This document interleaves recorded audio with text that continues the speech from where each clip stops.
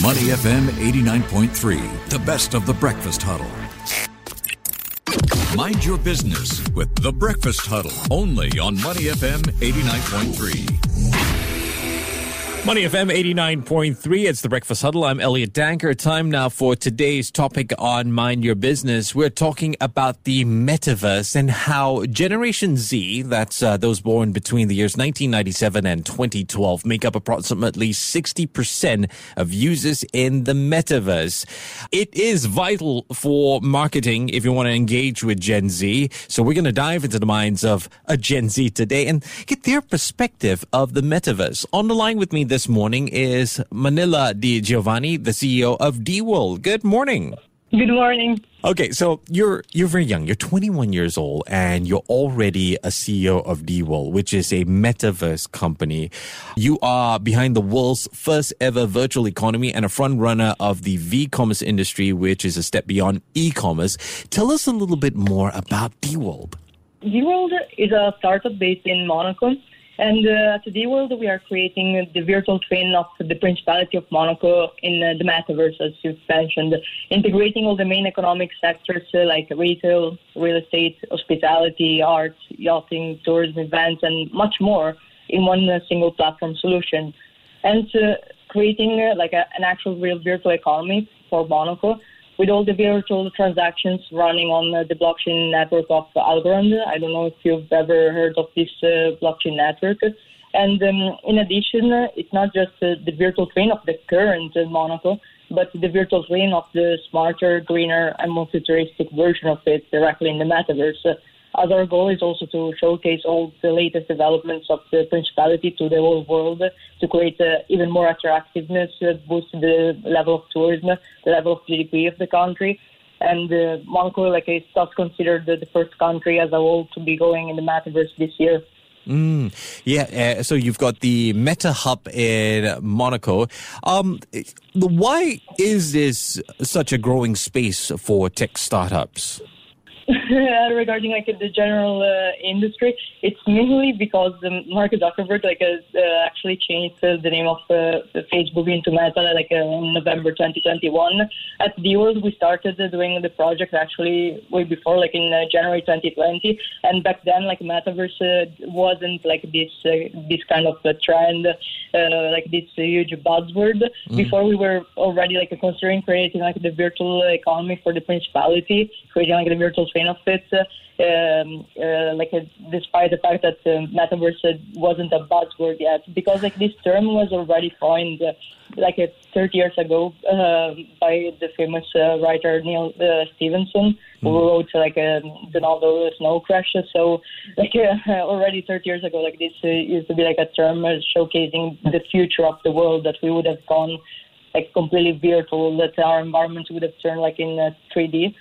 And now this year, that all the technologies have started to go to an exponential level, and they are there to support this new era. It's when all the tech startups actually started to be in the front. Yeah, well, now it's not a buzzword. It's just completely out of control, if you ask me. But Malila, you are a very interesting person. You're a woman in technology. I mean, at your age, it must have been quite challenging. You've done so many, and I know you were in Singapore recently. You were giving talks. You were talking about the metaverse. I mean, for you, what were some of the challenges that you face? I think that the main challenges, especially in this industry, regard the legal side, because the metaverse is still in a gray zone area. So in order to do everything very transparently, one of the main challenges is the fact that we need also to consider all the key stakeholders operating in this environment. So one of the main ones being the government, and how things can be quite bureaucratic. So I think that's one of the main challenges from an entrepreneurial perspective. Yeah, I think a lot of people could relate to you when you talked about talking to key stakeholders. How do you convince them? How do you find a way to get them to understand the concept of the metaverse?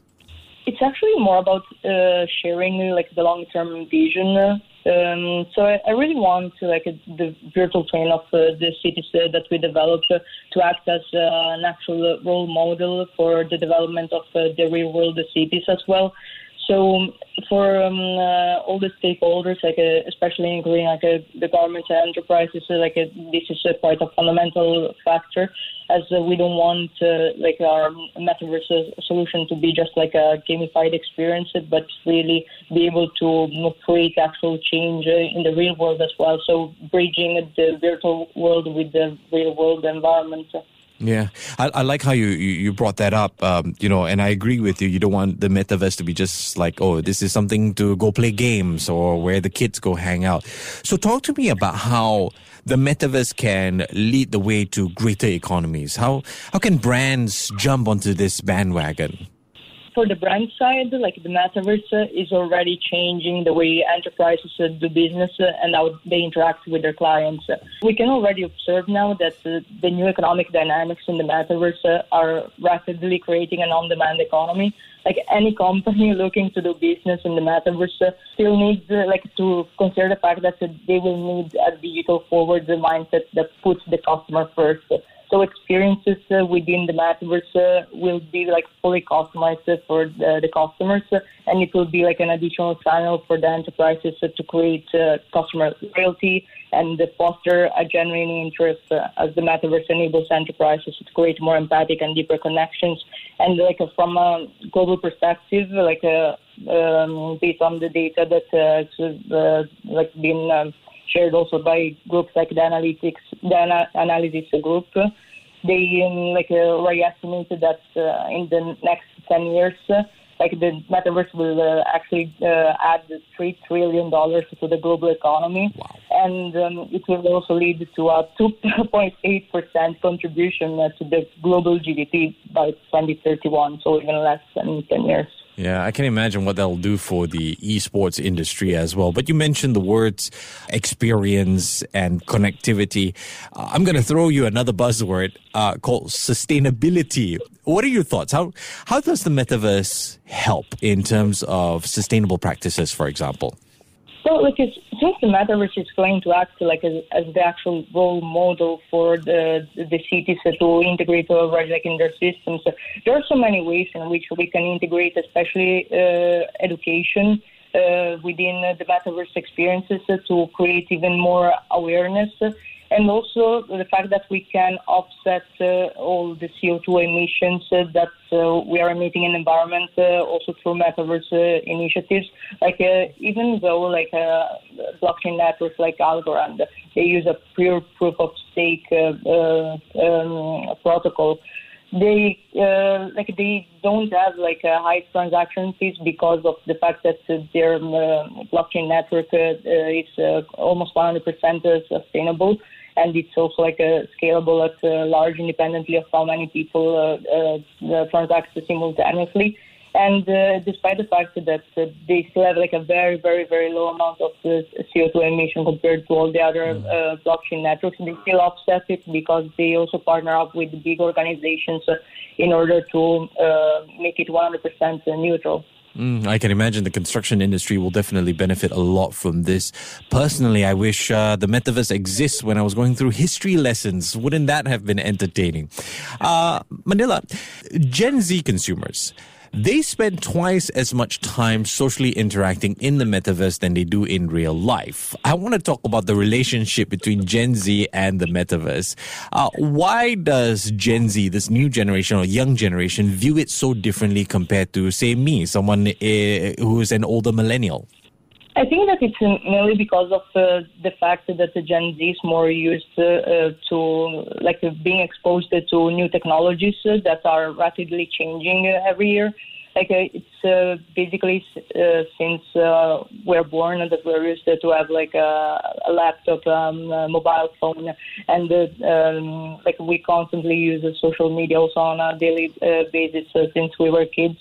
So I think that it's because we were born in the period where there was also the internet boom, and all the various technologies have really been exploding since then. Okay, I'm going to put you on the spot. So I know you were in Singapore recently. You attended quite a few networking events. You gave some talks.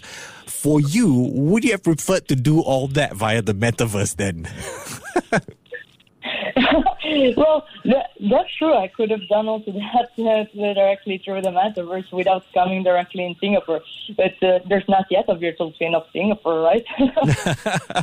But, the thing about this is, I mean, we talked about it earlier, how brands definitely can jump on board. It can grow.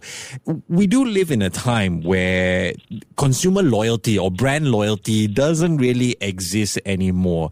Do you think this is possible in the metaverse? Do you think Gen Z still wants to have that sort of brand loyalty? I think that they still want to have that brand loyalty because especially the reason why luxury brands like Gucci, Louis Vuitton, they are tapping into this industry already right now from the very beginning is because they know that through the metaverse they can actually create even more customized and unique experiences especially for Gen Z and the Gen Alpha because these generations are the ones that really care for personalization, and the metaverse is the only channel through which enterprises and luxury brands like Gucci and Vuitton can do that more easily and with less cost involved, and creating more empathic connections with their fan base. Okay. I want to talk about the future of D-World. Quite interesting. So you have plans to recreate Dubai and London after Monaco. Why in particular those two cities, Dubai and London? Actually, London is not yet in the roadmap, okay. But Dubai and maybe even Singapore itself might be because of the fact that we are really trying to tap on smart cities that already have all the various legal infrastructures, financial infrastructures put in place.